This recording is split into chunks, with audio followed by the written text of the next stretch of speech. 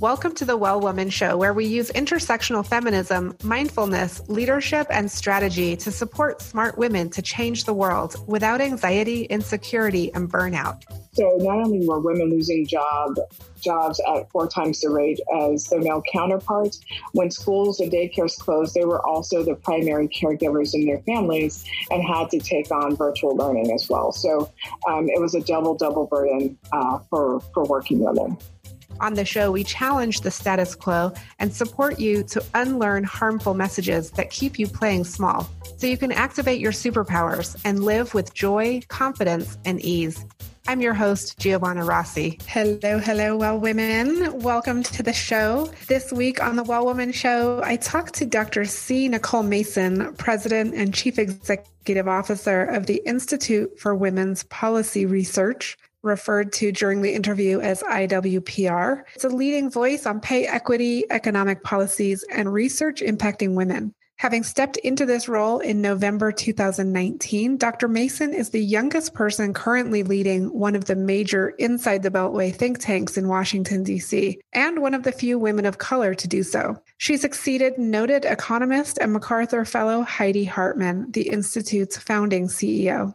As one of the nation's foremost intersectional researchers and scholars, Dr. Nicole Mason brings a fresh perspective and a wealth of experience to the Institute for Women's Policy Research. For the past 2 decades, Dr. Mason has spearheaded research on issues relating to economic security, poverty, women's issues, and entitlement reforms, policy formation and political participation among women, communities of color, and youth, and racial equity. Prior to IWPR, Dr. Mason was the executive director of the Women of Color Policy Network at New York University's Robert F. Wagner Graduate School of Public Service, the nation's only research and policy center focused on women of color at a nationally ranked school of public administration. She is also an inaugural Ascend Fellow at the Aspen Institute in Washington, D.C. Dr. Mason is the author of Born Bright, A Young Girl's Journey from Nothing to Something in America, and has written hundreds of articles on community development, women, poverty, and economic security. Her writing and commentary have been featured in the New York Times, MSNBC, CNN, and many other outlets. On the show, we discuss why don't women earn the same as their male counterparts,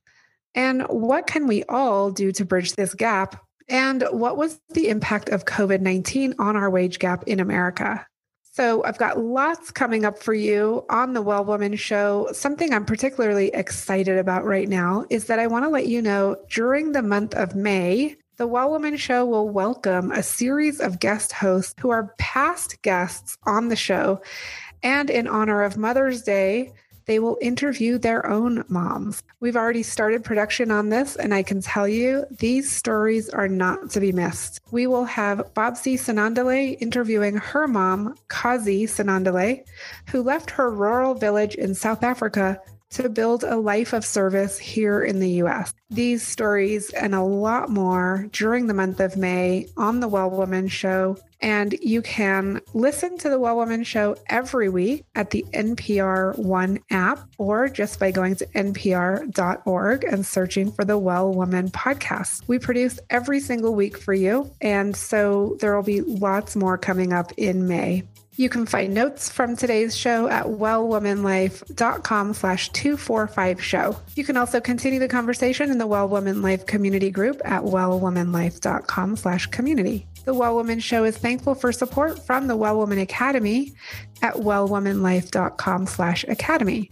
This is our monthly group coaching program. We meet weekly, and it's a place to get support for your dreams and to really realize your potential. I'm speaking with Dr. Nicole Mason today. Welcome to the show. Thank you for having me. So happy to be here. Yes. Well, it's great to have you. I have followed your work and the work of the Institute for Women's Policy Research, and I was very interested to see recently the study that your organization published talking about women earning less than men. Not a big surprise, but I think that the timing was because of, Pay Equity Day and Women's History Month. But can you just talk a little bit about the highlights and really the big findings that maybe were surprising? this time? Well, so this equal pay day, the gender pay gap shrank a tiny bit. And it shrank because of the pandemic and the enormous amount of job losses experienced by women during the pandemic, mostly lower wage workers. And so those women dropping out of the workforce shrank the wage gap by a tiny bit. We're only talking about maybe a half a cent. But what that tells us is that the most vulnerable workers, lower wage workers, it really has an impact in terms of thinking about equal pay and the amount women are paid compared to men. And the other thing that it's really important to know is that in female dominated sectors, regardless of the number of women in the sector, race, class, when men enter those sectors, they out-earn they out-earn women. And the same is not true for women who enter male dominated sectors. They never out-earn men. Right. And I loved the way the study really looked at pay across occupations. So really kind of a deep dive into these different male and female dominated occupations. And so there are a few things here that you've brought up. I mean, the first thing is the pandemic, and the women leaving the workforce and that being the cause of, this kind of like reducing slightly of the wage gap. But what is your organization thinking about women leaving the workforce and the prospects for women re-entering the workforce and not just higher professional women, but like, the lower paid women as well? So we've been doing a lot. So since the start of the pandemic, I thought it was really important for IWPR to be at the forefront and helping to shape the conversation and articulate the impact of the pandemic and the COVID-fueled economic downturn on women, and articulate who's been most impacted, the sectors that have been most impacted. And that was really helpful in terms of helping policy legislators, advocates really understand the depth of the problem and the kind of policy strategies and solutions that would be necessary to help women reenter the workforce. Care became a really big issue during the pandemic because of school closures and daycare closures. So not only were women losing jobs at 4 times the rate as their male counterparts, when schools and daycares closed, they were also the primary caregivers in their families and had to take on virtual learning as well. So it was a double burden for working women. Yes, absolutely. And many women listening to this show are exactly those women that you're talking about that are, juggling kids at home, doing school online and working or making the difficult decision to leave work. So what are some of those policy solutions and strategies that you mentioned, that you referred to just now? What are some of those for actually really addressing this in a big way?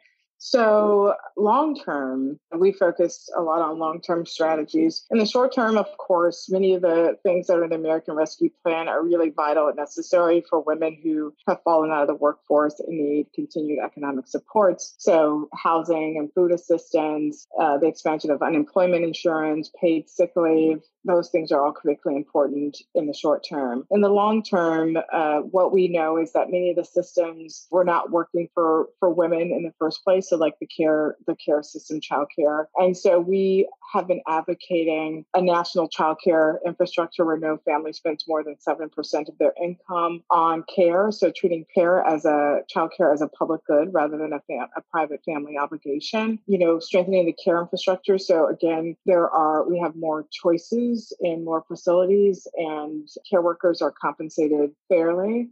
I really like the child tax credit for families and increasing the amount of the credit to $3,600 for small children and $3,000 for older children, and it's paid in advance, so monthly. That goes a long way and has the ability to decrease child poverty by at least 45%. The Paycheck Fairness Act, Paycheck Fairness Act is also really important. Again, trying to chip away at that pay inequity.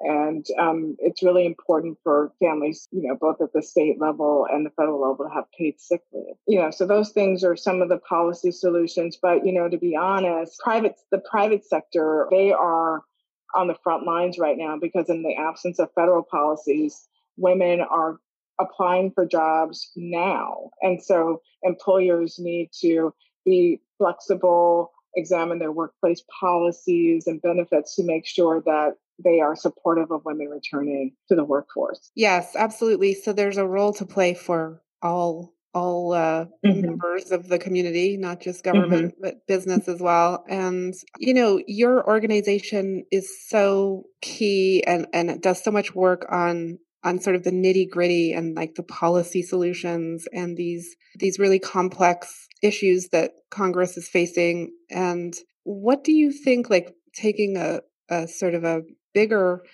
broader perspective on it, what do you think is really necessary for almost like a culture shift for the way people think about this and about women and work and care, particularly in light of the recent election and the big section of people that are working against this administration? And so what would you say to that? So the irony is the pandemic has created an opportunity that we wouldn't have had otherwise. So it has really had a devastating impact on women and families, and exacerbated a lot of inequalities. At the same time, it has also provided us this once in a lifetime opportunity, or at least once in a generation opportunity to really fix some of the broken systems and structures. And there's more political will than we've ever had, or I've not seen since I've been doing the work. And the conversations, for example, around childcare happened in private. Like many families struggle with care in private, or women talk to their friends and sort of worked around this broken system. But for the first time, we have corporate women to women on the front lines talking about the issue of care and are refusing to internalize it and make it an individual problem. Now there's a recognition that it's actually a structural problem that needs fixing. So that will allow us to shift some of the culture so that we can have these deeper systemic changes. Yes. And how do you see this conversation about care now compared to the conversation about care, like historically, decades ago when it was at the forefront and almost, we almost made a lot of headway decades ago with care? How is the conversation different now? Well, I mean, I think it's different because in 1970, for example, I mean, we've had some fits and starts around care, building a strong care infrastructure in the U.S. But the last time around, Nixon said that we couldn't afford it. It was a waste of money and it would weaken families. And that was the end of it. Families sort of went about trying to find quick fixes or like trying to manage the problem on their own. And I think we're in a moment where that is not the case. Families understand the importance of care. Economists understand the importance of care to labor force participation for women. And advocates, again, have started to reframe care as an infrastructure issue, and also one that is, again, not a personal problem for women, but a systemic institutional problem. And we also have an administration that is listening, and in a way that hasn't happened since the 1970s, I would say, around the issue of care. Yeah. And so that's really invigorating. Yes, absolutely. And you just met with Vice President Kamala Harris. Can you tell us about that conversation? Well, I was a part of a meeting with advocates talking about equal pay. And, I just have to say that this is just an aside anecdote. I was reading the Wall Street Journal and there was a headline that said, "Why isn't Biden listening to the experts?" And I said, well, he is. He's just not listening to Larry Summers in the same way, or he's listening to, a diverse group of experts and stakeholders who have a different perspective. And he's allowing them to have input and to shape the policies of his administration. And so that meeting with the vice president, Heather Boucher, who's the former president of Center for Equitable Growth, and Cecilia Rouse, a very well-noted economist, were also in that meeting and understood, because one, they're women and they understand and have been impacted by the pay gap. We're able to speak to the issues and really talk about like how we might move forward. And so that's, it's better than lip service. It's one thing to sort of hold an event and like get sort of like, yeah, this is horrible. And it's another thing to be in partnership with an administration that says, we're going to fix this. Yes, absolutely. Thank you for calling that out about the expert comment, because it seems that we're redefining what expert looks like and what expert sounds like, and that is going to be a challenge for those who have held that title for so long. Dr. Mason, we're going to take a quick break and we'll be right back. You're invited to join me for a brand new monthly group experience over in the Well Woman Academy. This is a monthly group that includes access to the full 6-week course based on feminism, mindfulness, and the Well Woman Life Framework. It includes weekly groups coaching sessions with me, as well as office hours and a private Facebook group to share and grow. Don't get me wrong, this is hard work, but with these tools, you will easily find the time to do the course, get the coaching, and reach your goals monthly. If you find yourself worrying about whether you'll ever make it in the thing you're pursuing, waking up in the middle of the night with anxiety, lacking the energy you need to get everything done, stuck in some aspect of leading your team, procrastinating on moving forward with projects and tasks, or in a leadership role but second-guessing yourself constantly, I'd love to introduce you to the Well Woman Academy. It's for smart, high-achieving women changing the world who want to overcome anxiety, burnout, perfectionism, and insecurity. The result? You get to live your well woman life, a life of joy, ease, and abundance, even when things are tough all around you. Visit wellwomanlife.com/academy to learn more. We're back on the Well Woman Show with Dr. C. Nicole Mason of the Institute for Women's Policy Research, and we're going into the segment called Superpowers for Success, where we really get to understand our guest in a deeper way. Dr. Mason, what does success in life mean for you? What does success in life mean for me?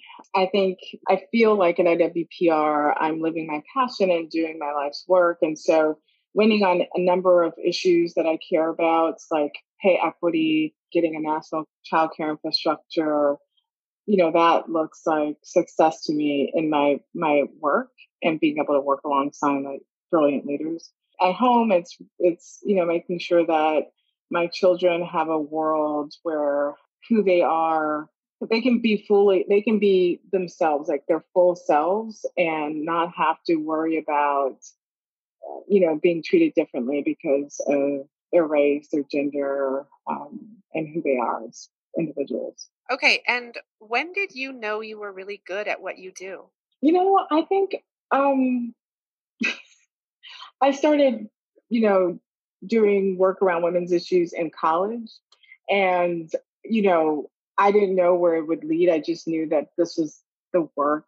Thankfully, I found out early on, or that this is the work I believe that I wanted to do with my life. And so getting to a place like getting to IWPR was just a windy road, and, gaining the skills along the way, and really being a student. So really learning what I didn't know about like organizational leadership and development, fundraising, networking, relationship building, all those things, learning over the way and making huge, huge mistakes along the way. It was also a part of the process, but it all, got me here to this moment. Was there a moment that you can share when you felt like a leader, like I'm leading, like I'm a leader, and you like really acknowledge that for yourself?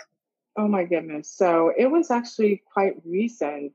I was invited to give testimony before Congress, maybe a couple of weeks ago. And, my schedule is so crazy that, so we got the invitation and I just accepted it because like, it's great. I'm going to testify before Congress. And I think we had allocated an hour for it. I literally had no idea about the magnitude. So I think, and then I get there, and also I got there and I was upset because I was told that I was going to be the second speaker after Megan Rapinoe, the soccer star. And I'm just an eager beaver. So I was super excited.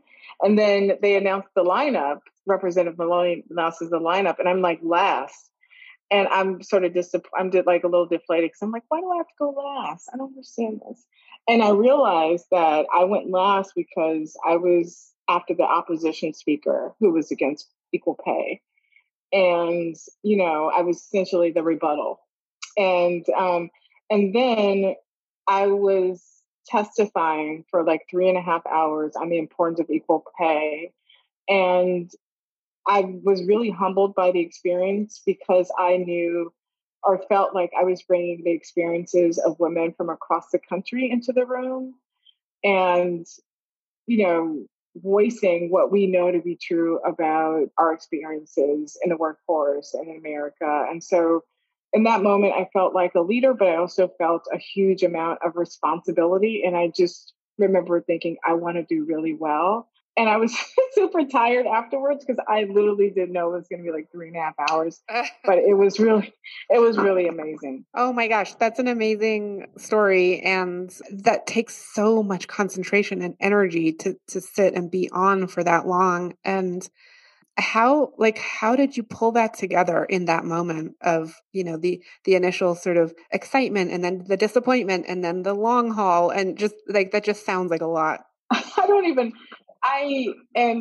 What I realized is that I had all these stats and data and facts in my head that I could just pull on. I was just like, because I literally wrote my testimony and I thought that was it. I thought I was going to give the 5-minute testimony because they told me I just had 5 minutes and then that would be it. And then it wasn't it.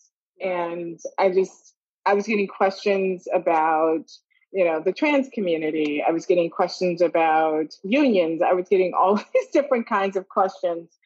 And thankfully, because this is the work I'm passionate about, I can not only answer with data and stats, I can also speak from my heart about like what I believe and who I think we should be as a country. And so that was I think the magic of it, being able to find the data and the facts was like, grounded in like real lived experiences. Yes, and that's so critical now for leaders. I think that you're a great example of really bringing that to light, which is to say, yes, you've got all the degrees and all the experience and all the expertise and the data, but you're also bringing your lived experience and your, just the clarity of like who you are really had to show up in those moments for you to do what you did. So I think that's a great lesson for women listening, for leaders who are out there working, to show up as who they are in the spaces that they show up in. Dr. Mason, what superpower did you discover you had only to realize it was there all the time? What superpower?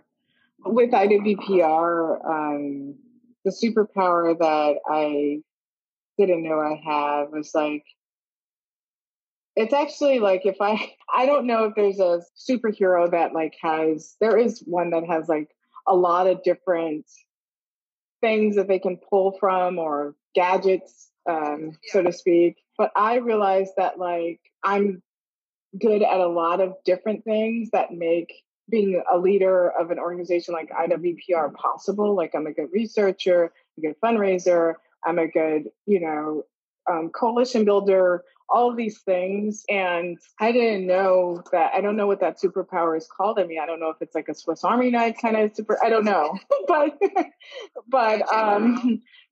like I can, so in that, a lot of it is intuitive, and so I didn't know that it was like a real thing until like I got into this role and I was like, oh, you need all of these things at the same time. And I think that's what's made me successful in this role because I know a little about a lot of things. And it's been really great to be able to activate those different skills. Yeah, I love that. Okay. And just a few more questions here. Describe a personal habit that contributes to your own well-being so you can do everything you do in the world. Oh my goodness. So I'm a big believer in self-care. And I know that's people are always like self-care, but it's not because I like, whatever. It's not like a fad to me. I'm a hot yoga enthusiast, and I meditate and I exercise regularly. And it just helps me to stay centered, especially when there's so many different competing priorities like taking the time out for myself to like do things that I love or like take care of my body is really important to me. Like this morning, I'm at the gym by 6 o'clock in the morning, before my day starts. And then come back and meditate for a little while before I wake my children up. And so, so it's just how you start your day that matters for me. Yeah. So yeah. Yeah. Okay, good. And what advice would you give your younger self, say 25 years old or 30 years old? I think it's like just to keep going. You're going to figure it out. And I was so overzealous. I've been called overzealous a million times by since I was like a teenager. And so, because just really feel, in this work, especially, I feel a sense of urgency.